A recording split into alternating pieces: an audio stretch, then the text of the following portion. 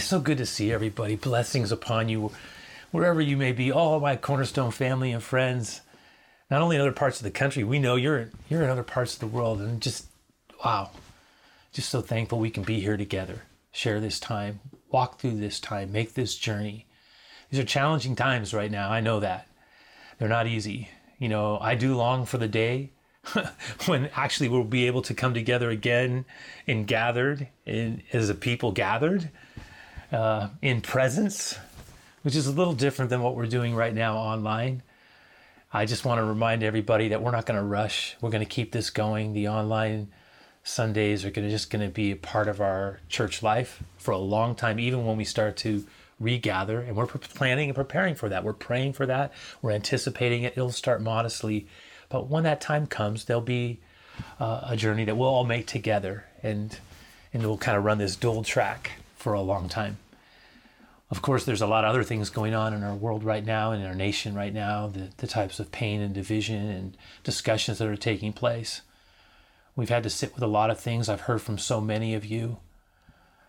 I've talked a lot about what it means to just sit and hear pain, and we've been trying to understand the impact of racism and what a devastating sin that is when it's just allowed to run rampant. At the same time, I'm trying to really hear everybody's heart on just, what they need, what everyone needs. I realize that everybody's coming at these things from different directions, and different ones are troubled for different reasons. And, I'm trying to be both encouraging and supportive of our African American community inside of our church, my brothers and sisters in Christ, who I love, and also care for the parts of our church that are connected to the law enforcement community and the unique feelings that they have right now and the pain they're feeling. And just there's a lot of things that we're trying to balance out and just understand and support.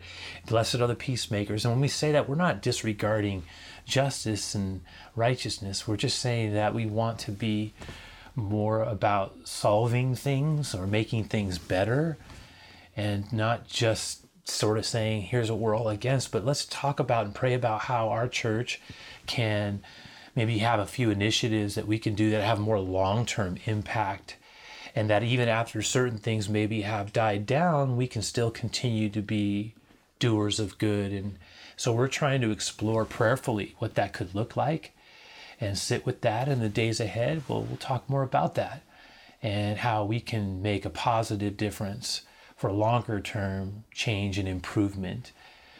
But the message itself that I'm about to share is, the Good Samaritan, the second piece of what we started with last week.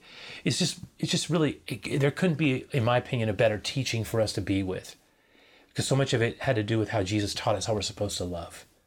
Love the other, love our brother, be a neighbor, right? All of these things, what love does. That's what we're going to zero in on, what love does, how it shows up. And so, just keep your hearts open, and let's keep our hearts open to what the Lord might want to say to us specifically. The principles that I'm going to explore are going to be more general. They're not so much going to be directly connected to the issues that are specifically going on in the culture. They're more principles that we can use to examine our own heart. And so they're designed to encourage and strengthen and be more expansive. Keep that in mind, okay? Keep the purpose in mind. There's a blessing in this, because the word that Jesus gave us is a word that is very relevant for where we are right now. And I'm going to, again, just invite us into that place. In the coming weeks, we're going to hear from other teachers. I'm going to just do the front and the back ends and share and update us and pray and introduce. We might have a few other teachers sharing the teaching.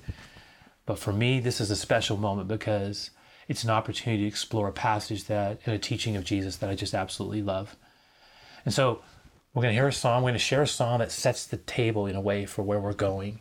I'll come back with the primary teaching and then come back around again on that and finish it all up. But let's let our heart be open and soft. Even now, Lord, we ask this in Jesus' name. Amen.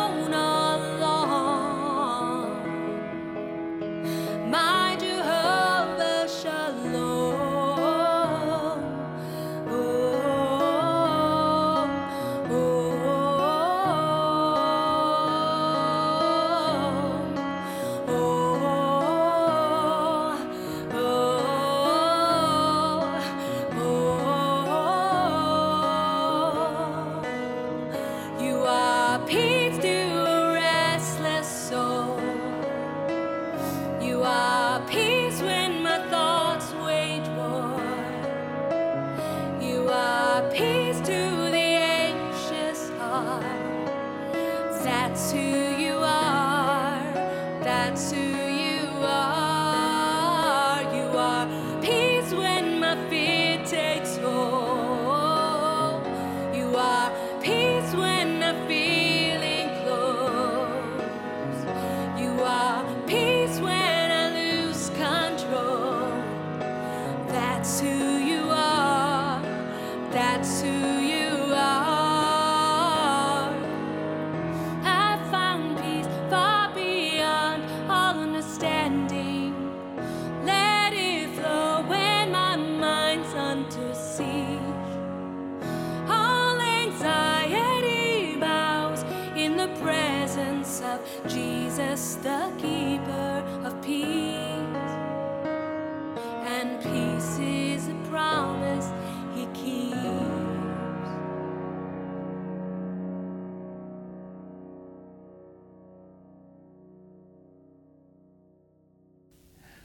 So our series is Engage. It's about putting our faith into play. It's about our faith showing up. It's about more than words, but also how we live. It's about the everydayness of our life and how we, live out this faith of ours, this love that we say we have for Jesus. How does it show up? How does it show up in our relationships? This example, and we started it last week, the parable of the Good Samaritan. Last week we sort of set it up and we spent some time with it. I would like to finish it. It's a little two-piece here. One of the things people ask me every now and then, they say, hey, what's your favorite parable? And I always say, it's my favorite parable is the parable of the prodigal son. But if I was picking a second one, it would be this one, the parable of the Good Samaritan. I love this story. I think it is filled with life, and I never walk away from it not feeling a little bit moved and humbled that somehow God's calling me to be more like him, and challenging maybe selfishness, And so, Lord, I ask that you would speak to us through this word, that you would allow it to be alive in us, and that you would instruct us in it. And so I ask for this blessing even now over what we're about to share, over all of you. All right? Hey, I'm just going to read through Luke 10, the passage. I'm not going to spend a lot of time resetting it. I did that last week, but I want to just move through it and then get to the story itself and then sit with it in a way that I think will help equip us to love better. And so here we go. Verse 25, behold, a certain lawyer stood up and tested him, put Jesus to the test. One of the versions says, a lawyer, a scribe. He asked Jesus a question that was designed, I think, to maybe catch Jesus in some way, or at least to put Jesus on the spot. He said, teacher, what shall I do to inherit eternal life, life in its fullest? What is your understanding of the most significant thing in life? And he, that is Jesus, said to him, well, what is written in the law? You're a scribe. What is your reading of it? And so the lawyer answered, and he said, well, you shall love the Lord your God with all your heart and with all your soul and with all your strength and with all your mind. And you shall love, and your neighbor as yourself. Yes, this is the greatest thing. In so doing, the lawyer had combined two of the great teachings of the Old Testament, the Shema and the command in Leviticus to love your neighbor as yourself. And he answered, well, he did. And Jesus said as much. He said in verse 28, and he said to him, you have answered rightly. Do that. Do this and you will live. But he, wanting to justify himself, said to Jesus, well, who is my neighbor? And that sets this up. Then Jesus answered and he said, well, there was a certain man who went down from Jerusalem to Jericho, the road to Jericho, and he fell among thieves. And they stripped him of his clothing, and they wounded him, and they departed. They left him half dead. And now by chance, a certain priest came down that road, and when he saw him, he passed by on the other side. And likewise, a Levite when he arrived at the place, came and he looked, and he passed by on the other side. But there was a certain Samaritan. As he journeyed, he came where he was, and when he saw him, he had compassion. He had compassion. And so he went to him and he bandages his wounds and pouring on oil and wine, and he set him on his own animal, and he brought him to an inn and he took care of him. And on the next day when he departed, he took out 2 denarii and he gave them to the innkeeper. And he said to him, "Take care of him, and whatever more you spend, when I come again, I will repay you." So Jesus asked, "Which of these 3 do you think was neighbor to him who fell among the thieves?" And he said, "The one who showed mercy on him, yes." And Jesus said to him, "Then go and do likewise, my friend." Now, there are so many places that we can go with this. One of the things that just catches me every time I read it is that phrase, "He fell among thieves." This man was on the road to Jericho, and along that road he got seized by robbers who beat him and stripped him and left him for dead, taking everything he had. He is a picture of a man overwhelmed in his trouble. And every time I read the phrase that is rendered in this translation, "among thieves," that he fell among thieves, that he was overcome by robbers, but he fell among thieves, it just reminds me, he didn't plan that day for this to happen, but it happened. And it's a reminder to me that, at least in part, we are never far from trouble. I'm not trying to create paranoia. I'm just saying it as it is. When I think of among thieves, I always think about the precarious nature of life and how vulnerable we really are. And I think we find out at certain times, like we're living in right now, that sometimes we're not as secure as we think we are. And there are times when we actually do fall among thieves, when, of course, what I'm talking about here is the problems of life surround us, and if we let them, they bind us, right? I'm talking about the things that fall upon us and leave us half dead, bloody and beaten and emotionally broken, on the side of a road, so to speak. Now, those things can be a combination of things. They could be things that are external predominantly in our lives, a series of things that could happen to us, maybe health-related, work-related, issues that we're having to deal with, situations that emerge, complications that arise, hardships that begin to overtake us. External things can begin to beat us down, and if they come in waves, they can really be difficult to go through. Sometimes, though, that the harder thing is actually not the external, but actually the internal. The thieves that sees us in a different way, the things that have to do with our heart, in our mind, our thoughts, the anxious thoughts and the fears that strike us, that take us down, that literally can, weigh us down. When you have a relational pain, when we have internal struggle, when we are hurting, or we've felt deep loss, or we're grieving, or we feel frustrated or damaged, or we find ourselves incapable of breaking free from certain addictive and destructive patterns and ways of being that have been ingrained into us, and we feel overwhelmed by our own sense of weakness and frailty and vulnerability.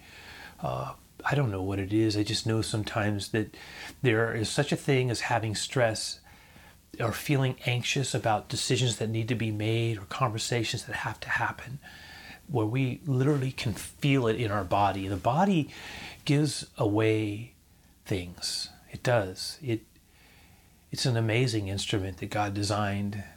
It tells the truth on us. And I know I have felt that. I have felt literally the weight of, that's one of the best ways I could describe it. And some of you know exactly what I'm talking about. When anxiety hits or stress hits, or you're just, thinking about what we have to deal with, or how we're feeling, it starts to just create almost like our body is under the weight of it. You it's like pressure is on us. It's the only way I know how to describe it. Your whole body feels it. And it just got me thinking about, how he fell among thieves. And I thought about the thieves that steal our peace. The thieves that steal our peace. The peace of mind. Jesus wants us to be at peace in our heart with him and with others. And the thieves that we fall among can steal that peace away. And it also reminds me of the plight of some of the people who are around us. I mean, sometimes it's the people that we care about the most, that we know the best, that we feel their pain, for they are close to us. And when we see them in a way fall among thieves, now that could be, for some of us, it could be our children, or for some of us, it could be our parents. I mean, I don't know. It could be people we care deeply about, our siblings, or brother or sister. Someone who we love dearly, and we are seeing them fall among thieves. We watched them, and they are so troubled. They seem overwhelmed by life's trouble. And it affects us. It does. And so whether it's the hurting of things from inside of us, or the hurt that we feel on behalf of another that affects us, the fact of the matter is that this can be us from time to time, walking down the road to Jericho, and all of a sudden we find ourselves among thieves, just being overwhelmed on every side. Or we see someone we love being just devastated by life's troubles. So what are we to do with that? What are we to do with the hurting around us or among us? A lot of times I talk about what God's trying to help us get through, but what about the people we love and care for, and the hurt that's all around us? Because I do think this story is about who is a neighbor. That was the question. It's about relationships. It's about other people. It's about how the love of Christ is to show up connected to other people. It could be people we know very little about, like in this story, or it could be people that are close to us, that we care for deeply. It's about the other. It really is. And so I want to sit with this and think about what it means to love like a good Samaritan. And I want to take it and just put it into the lens of everyday life and into the lens of our relationships. And I want to talk about what love does, and I'd like you to think about it with me. Why not? What does love do, as Jesus taught us here in this story? What does engaged faith look like when it shows up in love? Well, one of the things we are told here is that love always sees people with compassion, doesn't it? It does. Jesus said the Samaritan saw him. Notice that. He saw him, and he was moved with compassion. That is such a beautiful word. Compassion. I love that word. I love this word. I mean, I love words. I always have. But compassion is a beautiful word. The etymology of compassion is Latin. It means co-suffering. Yeah, the Latin root and of the word, compassion is pati. It means to suffer. The prefix com means with, so you put them together and it's to suffer with. When we have compassion, we feel the pain of others, don't we? We feel the pain of the other, and our heart is moved. The Good Samaritan was touched with compassion, as Jesus told it. And that compassion drove him past his fear. That compassion drove him past his indifference. It probably, and I think Jesus was getting at this as well, it drove him past his feeling of separation, that somehow he as a Samaritan was not responsible for someone who was not of his people, right? That's part of what's happening here. And it is not a coincidence that Jesus uses the Samaritan as his model, because the Samaritan would have had the same feelings that the Jews of Jesus' day had. They would have had a sense that, you know what, that's not my responsibility, not my people. That let his people take care of him. That sense of difference. And so whether it was the Samaritan getting past his own fear, his indifference, which clearly gripped, those two things gripped the priest and the Levite. That's not even a question.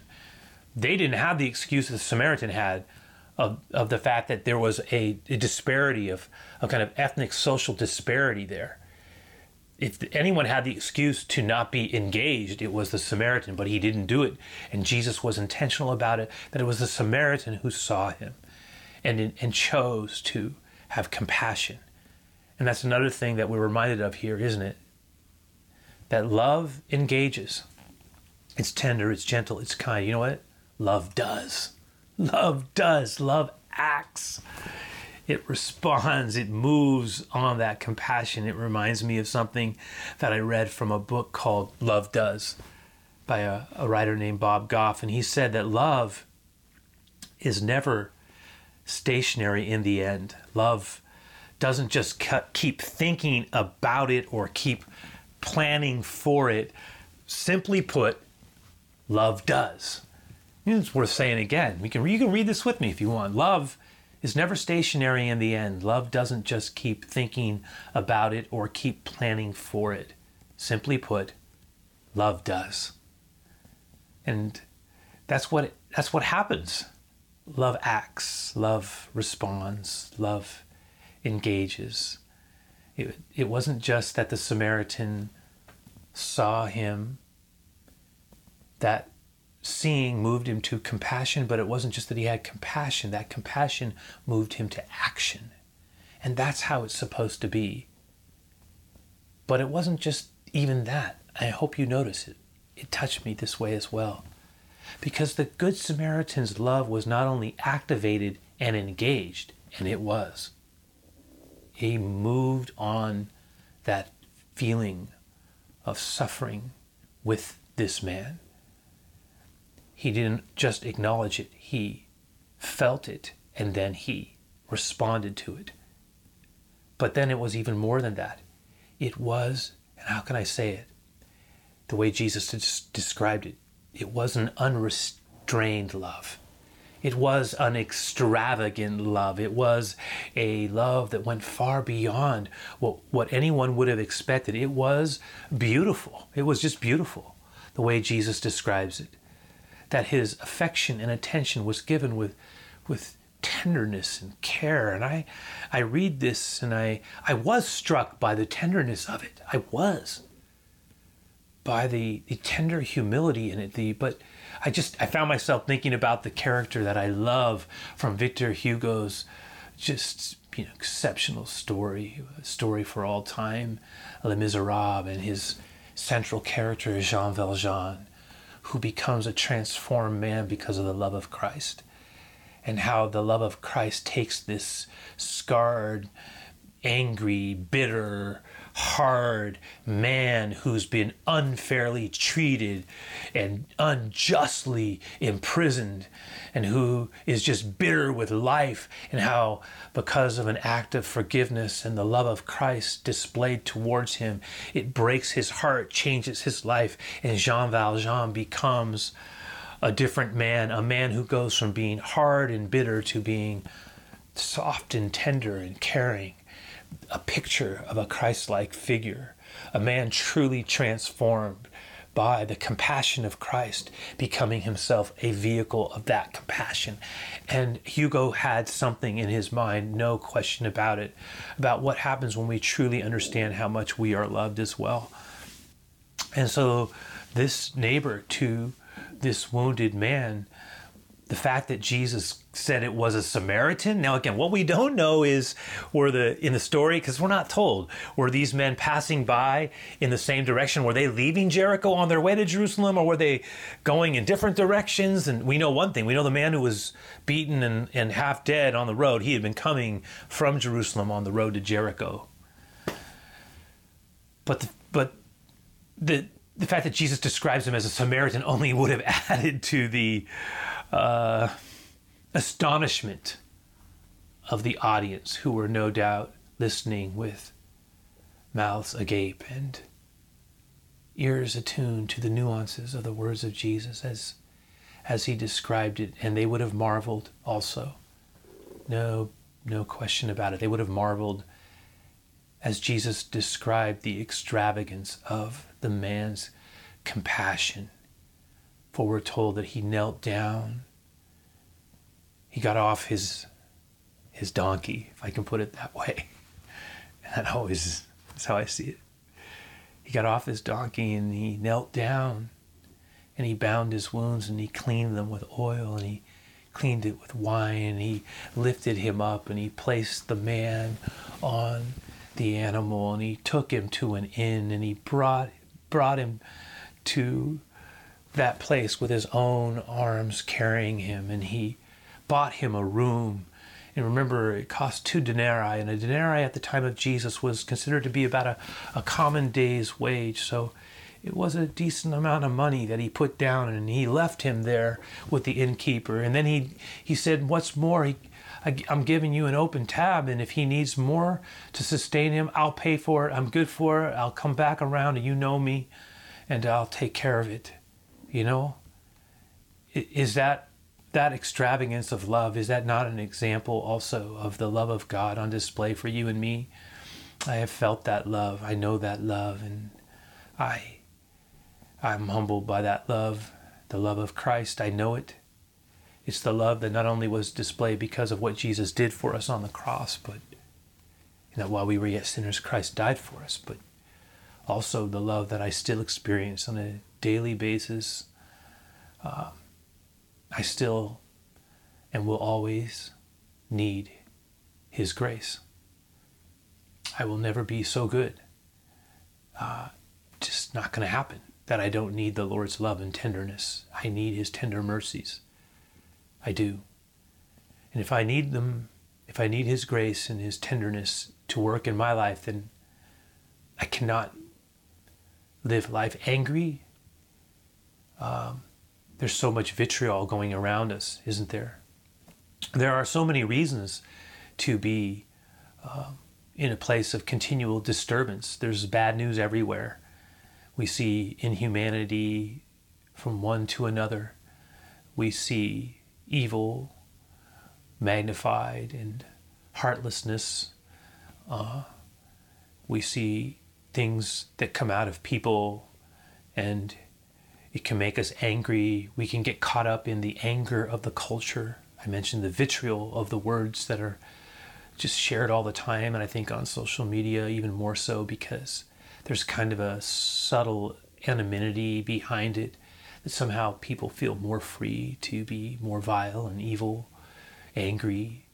It just, you put it all together and you get a culture in great disrepair with hurt and anger everywhere. And we can get, if we're not careful, we can get sucked into these offenses, and we can start getting ourselves defined by reaction to injustice, and we can start to get enveloped in the negativity. And I'm not saying we are to be a people who are only Pollyannish and just, got our heads in the sand and are not aware, but I don't think that should be the dominant theme of our life. And if it is, we're making a mistake. The dominant theme of our life should be the love of Christ in us and at work through us. This is the tie that should bind us at the deepest level to one another.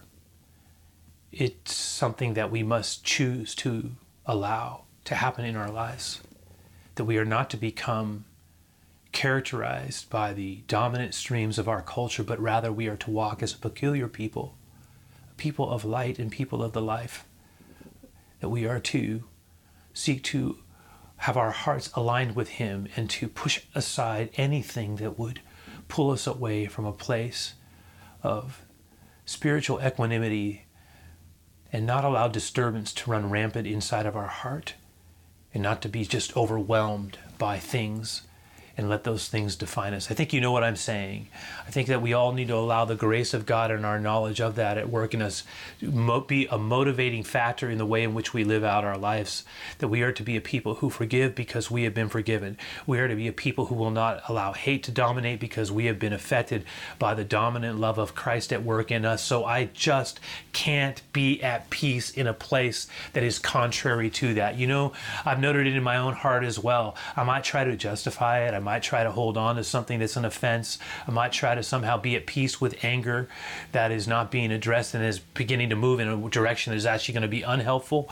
And yet those two things aren't compatible, right? The love of Christ cannot, it's almost like we can't have, there's not room for both of those things. There's not really room for the love of Jesus to be the dominant story of our life and then another story of anger or hatred or resentment. Those two things can't live together well. They're not meant to be together in a place like that, because love is meant to show up and dominate us, the love of Christ. And I mean that in the best way, right?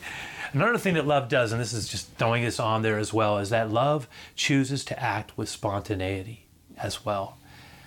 You know, most of our tests come, and I can put it this way, as when we're on the road to Jericho. They do. When we're on the journey of life, that's how I see the road to Jericho. I see it as a metaphor for the journey of life. And as we come around the bend, like the man on the road to Jericho, coming around the bend, a bend in the road, and then all of a sudden we're confronted by what we did not anticipate. And when that moment happens, a choice must be made, right? Just like he didn't start out the day, oh, I'm gonna have this interaction with a man on the side of a road who's half dead, and then I'm gonna have to make a decision.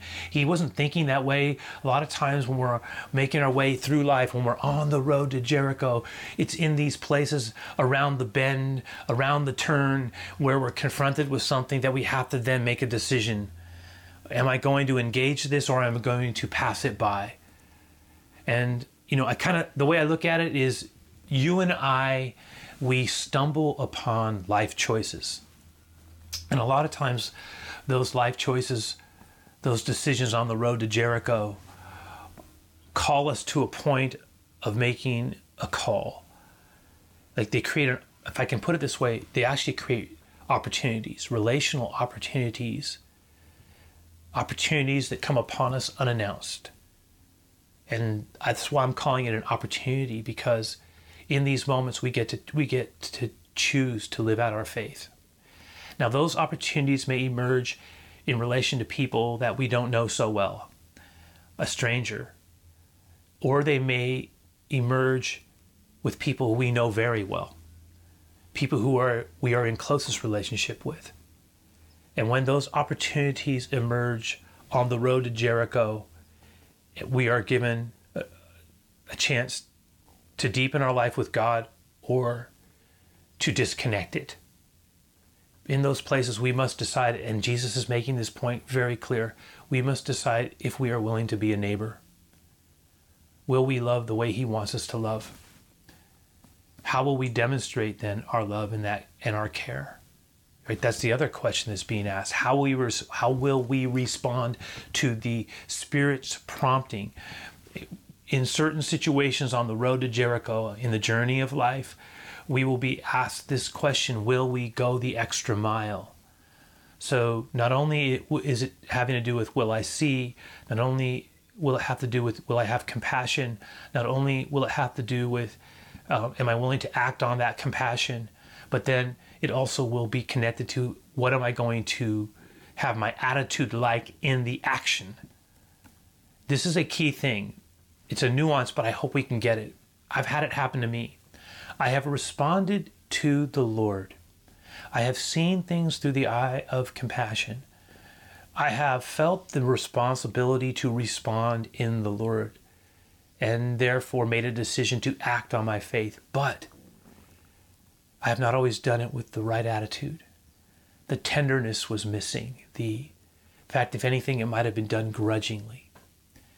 And I'm going to suggest that when we respond to a right thing, and we do it in a wrong way, we undermine the blessing it was meant to be. And I wish I can say I haven't done it and I don't do it, but It's not true.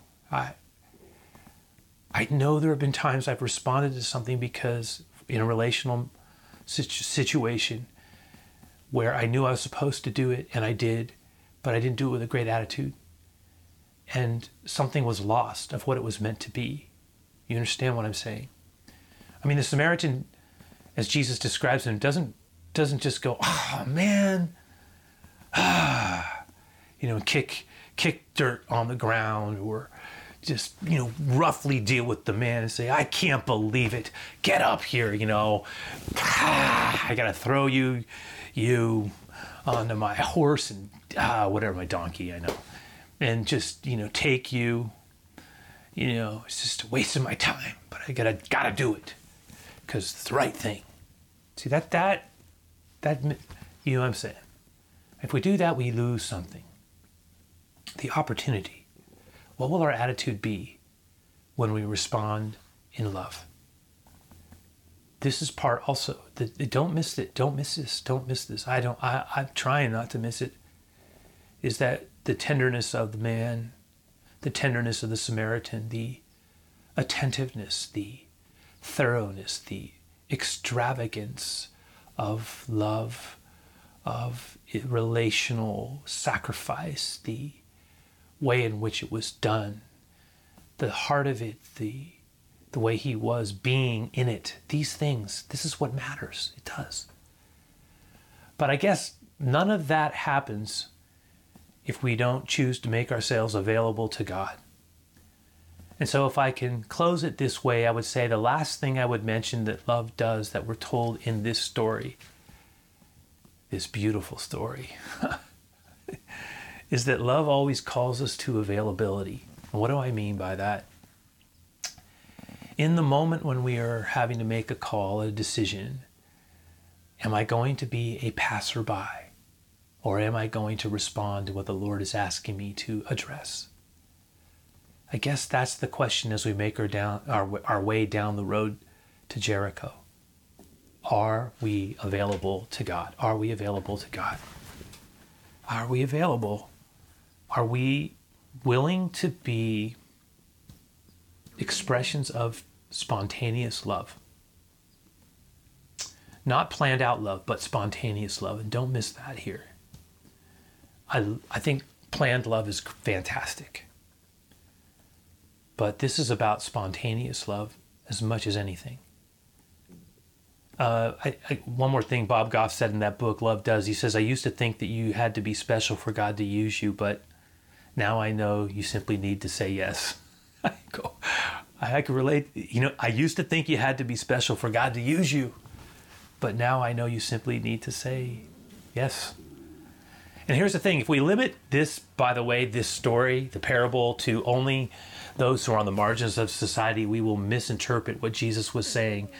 I mean, it can include that, and maybe it best fits there, but when we really think about it, this person who was injured on the road was most likely a business person himself, a tradesman, a trader, some person who dealt with resources, because you can't be robbed usually if you don't have something to be robbed of. And so this man of some means was left on the side of the road. He really wasn't a down and outer, although I think it certainly can fit beautifully with the idea of ministering to the needs of those who have very little, or are wounded, or are hurting. But just remember, there are hurting people all around us, you guys. There are down and outers, yes, and there are up and outers as well. There are people who need our attention, who we do not know, who they are strangers and in utter need, and there are people who are friends of ours and they are in need of a different kind. There are people who are co-workers to us who we need to be open to helping, and there are people in our own family circles that need us desperately. The fact of the matter is, it could be a family member or a church member. It could be someone in the church community that we have been connected to in a small group that we're a part of, or a ministry group that we're a part of. It could be someone that just we now know about their need, and God wants us to respond to that. The point is that that need is everywhere. And these moments are going to come. And Jesus is just saying, I want you to live with open eyes and an open heart. This is not just about, even serving the underprivileged, or sponsoring a child. But it's even more than that. If we only limit it to that, we miss it so much. It's about helping the hurting people that God places in our lives. It's about, and maybe even more, it's about the hurting ones that God brings us across our path. And it says, this is the one I need you to help here. And that could be someone very close to us. And it has to do with our willingness to be a wounded healer. It does. It has to do with our willingness to be an imperfect blesser. And sometimes it just needs to be something as simple as being a trustworthy listener who is open to praying and just listening. Really, I'll put it this way. Maybe God is just calling us to pray and stay. Pray and stay available. Pray and stay available. You know, to be a people who give and bless tenderly in many ways, many beautiful ways. Yes, that is our mission, isn't it? I mean, that's our church. We are to live out our faith in Jesus and invite others into life with him. You know, that's our 2020 pursuit, right? To sow and water and reap. To sow good because we want to sow God. We want to sow good because we want to sow God. And he is so good. And he's so God at work in our lives, right? So we want to be his hands and feet. Let that be the case externally, outside of our relationships that are close, and also internally as well. All right, I've got a lot more. I have a little thought to share with you on the way out, and then I want to bless you all. But we're going to pause and just have a chance to engage this moment in song. And I want to remind everybody, as I do, that even though we don't have a formal giving time, this is the time when I do mention to everyone that if you can, and you have been, some of you been doing this beautifully, thank you. But this is the time for tithes and offerings, just to remind you of it. If you have a chance to be faithful in your giving, especially if you've been blessed with the means to do it, please. Remember, you can do that on the app, online. You can do it, in a more traditional way and send it in, to the offices, whatever works. But just know that it's making a huge difference. It really is. And it says something about you and your love for this work and all that we're doing together as we make this journey together. So with that in mind, let's share this song. I'll come back around and we'll close this out together. All right? Here we go.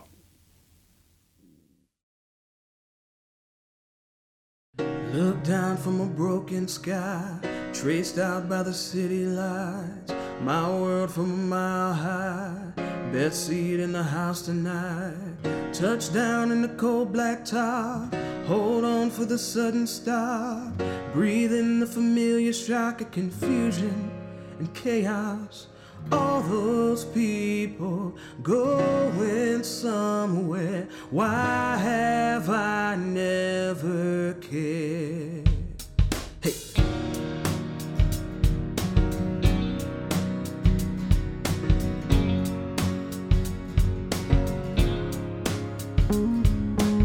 Step out on a busy street, see a girl in our eyes meet. Does her best to smile at me, to hide what's underneath. There's a man just to arrive, black suit and a bright red tie. Too ashamed to tell his wife he's out of work, he's buying time. All those people going somewhere. Why have I never cared? Give me your eyes for just 1 second. Give me your eyes so I can see everything that I keep missing. Give me your love for humanity. Give me your arms for the brokenhearted, the ones that are far beyond my reach. Give me your heart for the ones forgotten. Give me your eyes so I can see. Yeah, yeah, yeah. Yeah, I've been here a million times, a couple of million eyes, just more passed me by. I swear I never thought that I was wrong. I want a second glance, so give me a second chance to see the way you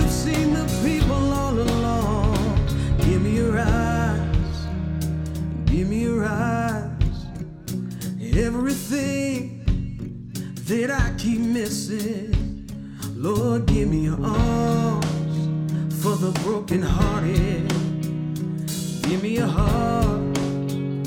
Give me your eyes so I can see. Give me your eyes. Give me your eyes. Everything that I keep missing. Give me your heart for the brokenhearted. Oh, give me your heart. Oh, give me your eyes. Yeah. Yeah. Yeah. Yeah. Yeah. Yeah. Yeah. Yeah.